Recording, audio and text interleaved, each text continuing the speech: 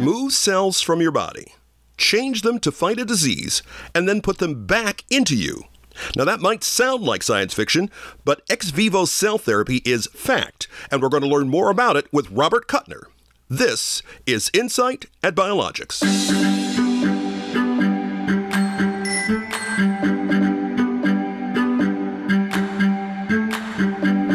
Hi, Robert. Before we get in depth on ex vivo cell therapy, why don't you tell them a little bit about your background?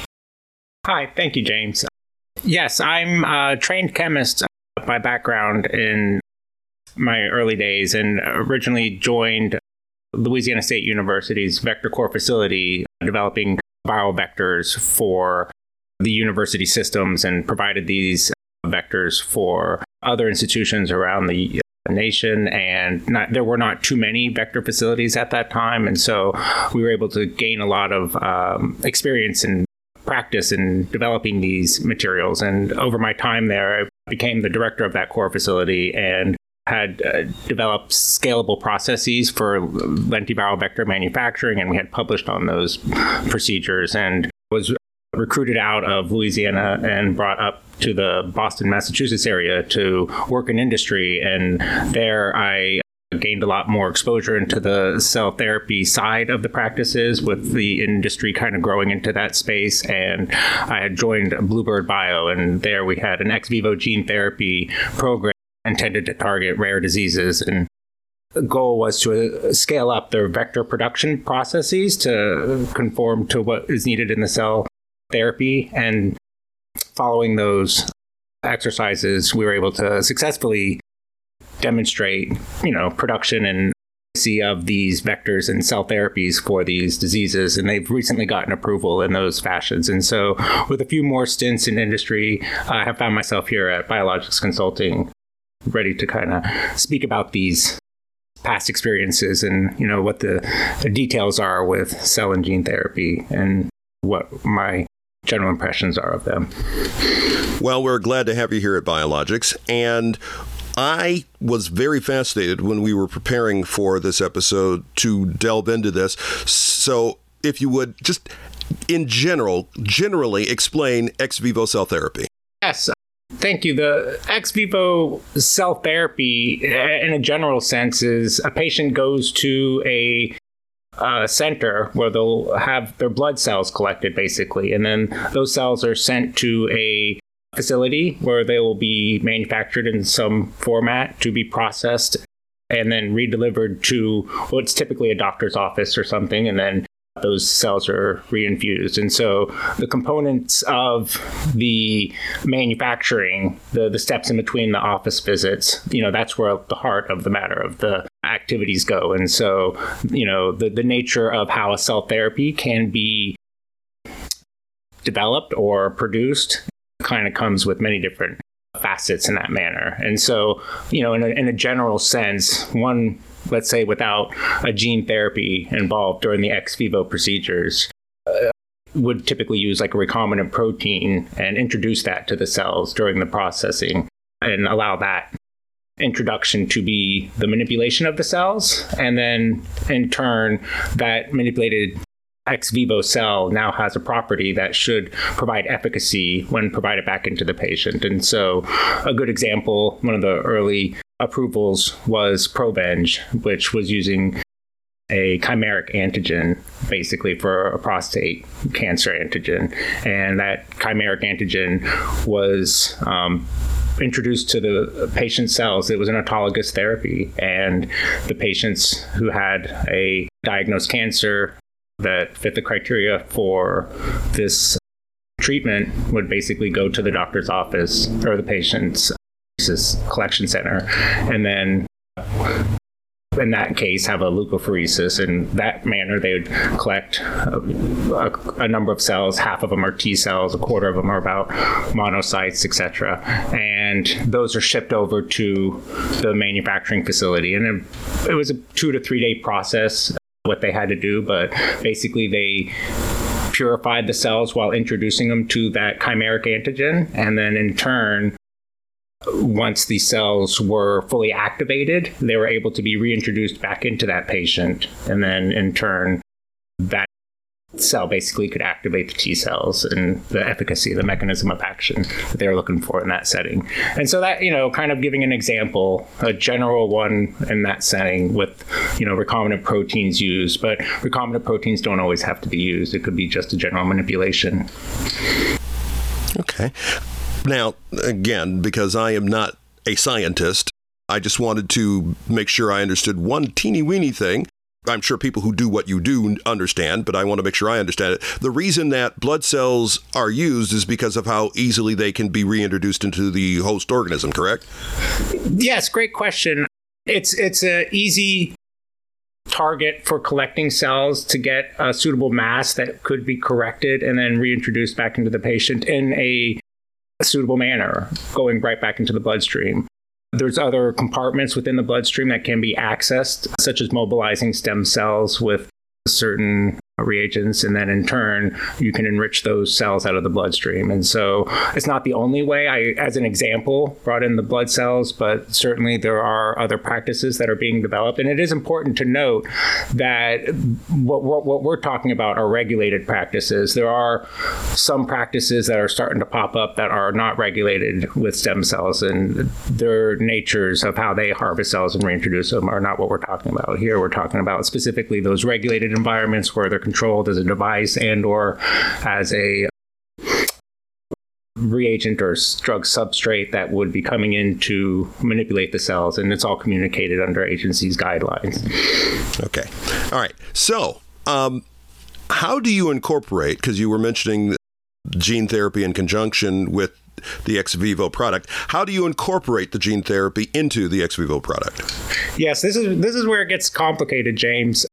Because the example I'd given you previously, we're talking about just a recombinant protein, and that particular protein has to be manufactured.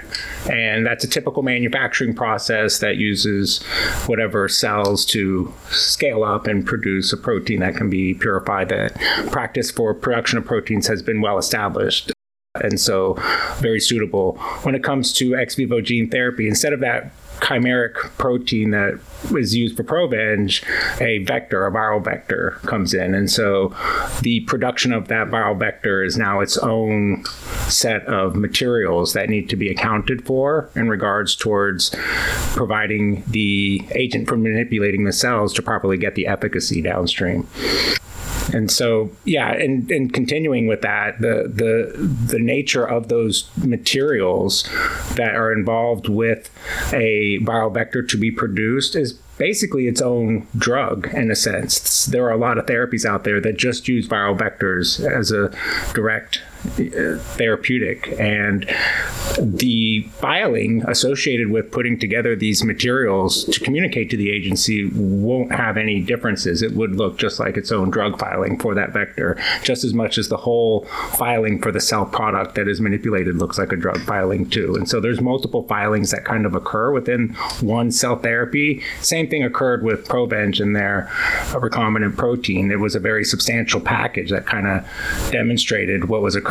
But ultimately, the manipulation that is happening with the gene therapy vector, which has its complications in itself to be manufactured, is allowing for an actual genetic manipulation of those cells prior to reintroducing them back into the patient. And so this attribute allows for targeting rare diseases and monogenetic diseases that are not accessible, such as with that therapeutic approach that Provenge was using. In a rare disease, there's a mutation in the genome that can be corrected, and usually that mutation manifests some sort of blood disorder. That's why we have a lot of blood treatments for cell therapies at this stage, because they're, as you had brought up, easier to access and modify and then reintroduce. And so in turn, the rare diseases, and now what's come about too is cancer treatments, oncology with CAR T therapies and such, for same principles. It's just manipulating for a different approach as opposed to a rare disease. Okay. Now, you had mentioned complications in the process. Are there regulatory complications around drug substances and drug products for an ex vivo product? Yeah, it's not just regulatory. There's industrial also to that capacity, but overall, there's just a number of complications when you bring in multiple types of products. You have subject matter experts that are, well versed in cells, and then also the additional need for a subject matter expert in vectors or the particular vector that may be utilized in that sense, and then being able to communicate those two particular components individually to the agency, and then also have the overall communication sync up and be able to have that message come across clearly. And this is just kind of inherent with this product, with a cell therapy product, because a material such as a therapeutic for a rare disease and then a therapeutic for a cancer oncology have two different medical teams basically that need to support that clinical side of the therapy. And so having that clinical support is on the industrial side too, that needs to be involved and grown with the company in that sense. And so when the company has multiple products and pipelines across different indications, the nature of not only the target therapeutics, but also the drug substances and drug products that are being manufactured just provide numbers of complications. All that can be overcome is just being aware of them ahead of time and knowing what the situation is that one is walking into. Okay, all right. So, if you would, describe how a campaign for ex vivo gene therapy would go from the initial discovery through the development of a product. Yeah, that's an interesting thing. There's so many different ways it's kind of come about over the time, because when I first started in industry, there were not too many cell therapies available to reference from in that sense. And so the approaches could be developed were much more in the earlier phases of the discovery in regards towards the academic setting in that situation. And so where we are today, it's a lot more industrialized in that capacity. And so the discovery kind of happens not only in academia, but also within industry. But the processes don't change. It's just a matter of how that occurs. And, overall, a concept or some sort of efficacy is able to be determined early on in some animal model or even a cell model per se, to be able to kind of show some sort of phenotypic correction that then enables a product to begin to do its development. And so through a discovery, which again, this can be sliced in many different ways. I'm talking about a particular cell therapy product that may have a road to GMP, the nature of the whole process to manufacture that cell product is what needs to be demonstrated initially. And so what one would do ideally is lock down their materials and their processes for both the vector and the cells that will be manipulated prior to the reintroduction into the patient. And then with that established process, develop a initial result set. And then that result set should be able to demonstrate a suitable capability to do an engineering run, something in a clean room to that end. And not saying that there's not more steps in between, but in an idealized setting, a second run would happen closer to the GMP setting, because the goal is to establish process history that then allows for the results that we do get in the GMP facility to be understood, because we've already demonstrated our process and these materials in that process over these previous productions, over that development run, over that engineering run. Ideally, you have 2 to 3 runs, maybe on each, but a total of 3 going into one's GMP production. And then that allows for a very suitable batch record that can be used to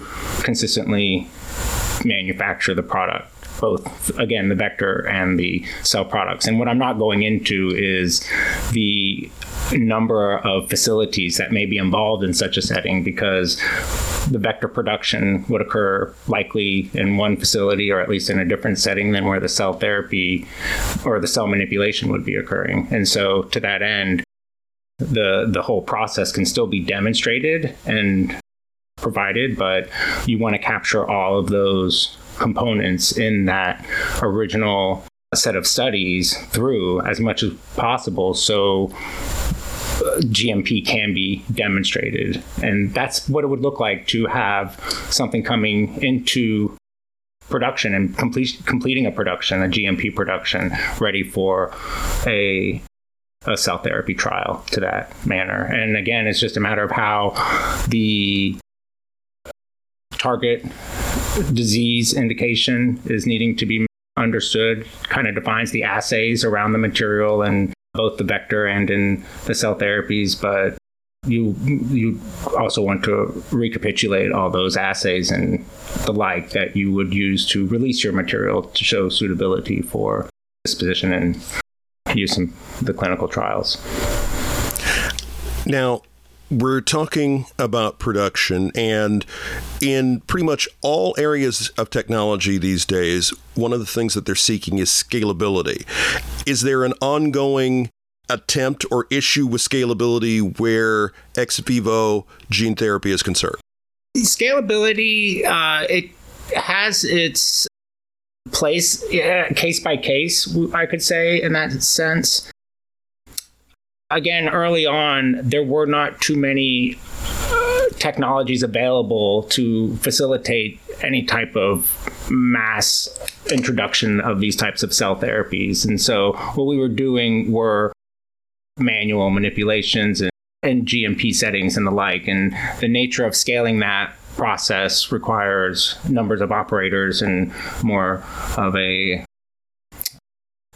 larger footprint per se, but technologies have come a long way since then, and not only in the capabilities to manipulate cells, but also in the ability to do the particular gene therapy in a sense. And so I think in today's setting, there is a case-by-case environment, because some individuals or companies per se have issues with technologies that require very little manipulation, which allows for a lot more scalability in that context, where another therapeutic, it could be a completely different indication, would require a different level of scalability that today's tech might not be there for. And so the nature of what a company has to contend with is much more on their own as far as what their technology is trying to get towards. And in general, the expectation should be that they could deliver on the indication's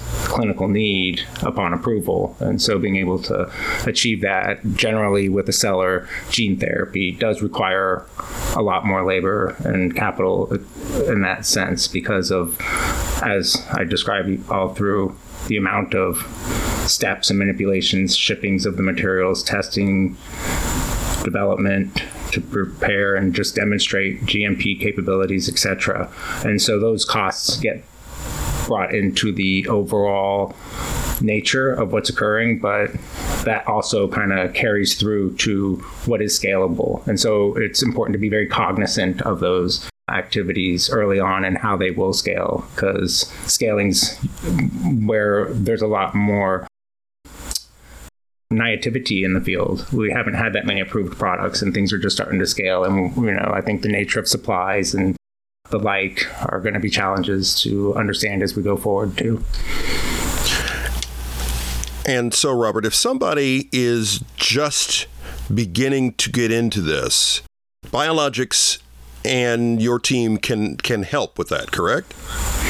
Yes, that's what the CMC business unit provides. It's a very diverse group that has all kinds of experiences. I couldn't even begin to list them all. I'm as I've mentioned earlier, joined recently, and I'm just meeting everybody, initially as we go through different projects, and just the level of and depth of knowledge, not only, here I come in with this cell and gene therapy experience, but around the recombinant proteins and vaccines and medical devices, etc. It's just something that allows for a more facile development of a cell therapy, because having access to potential consultants that have their experiences that can then also provide support for whatever development campaigns company or an interest may be going towards. I think I would have to say that there's a lot to, be provided with this skill set here at Biologics Consulting.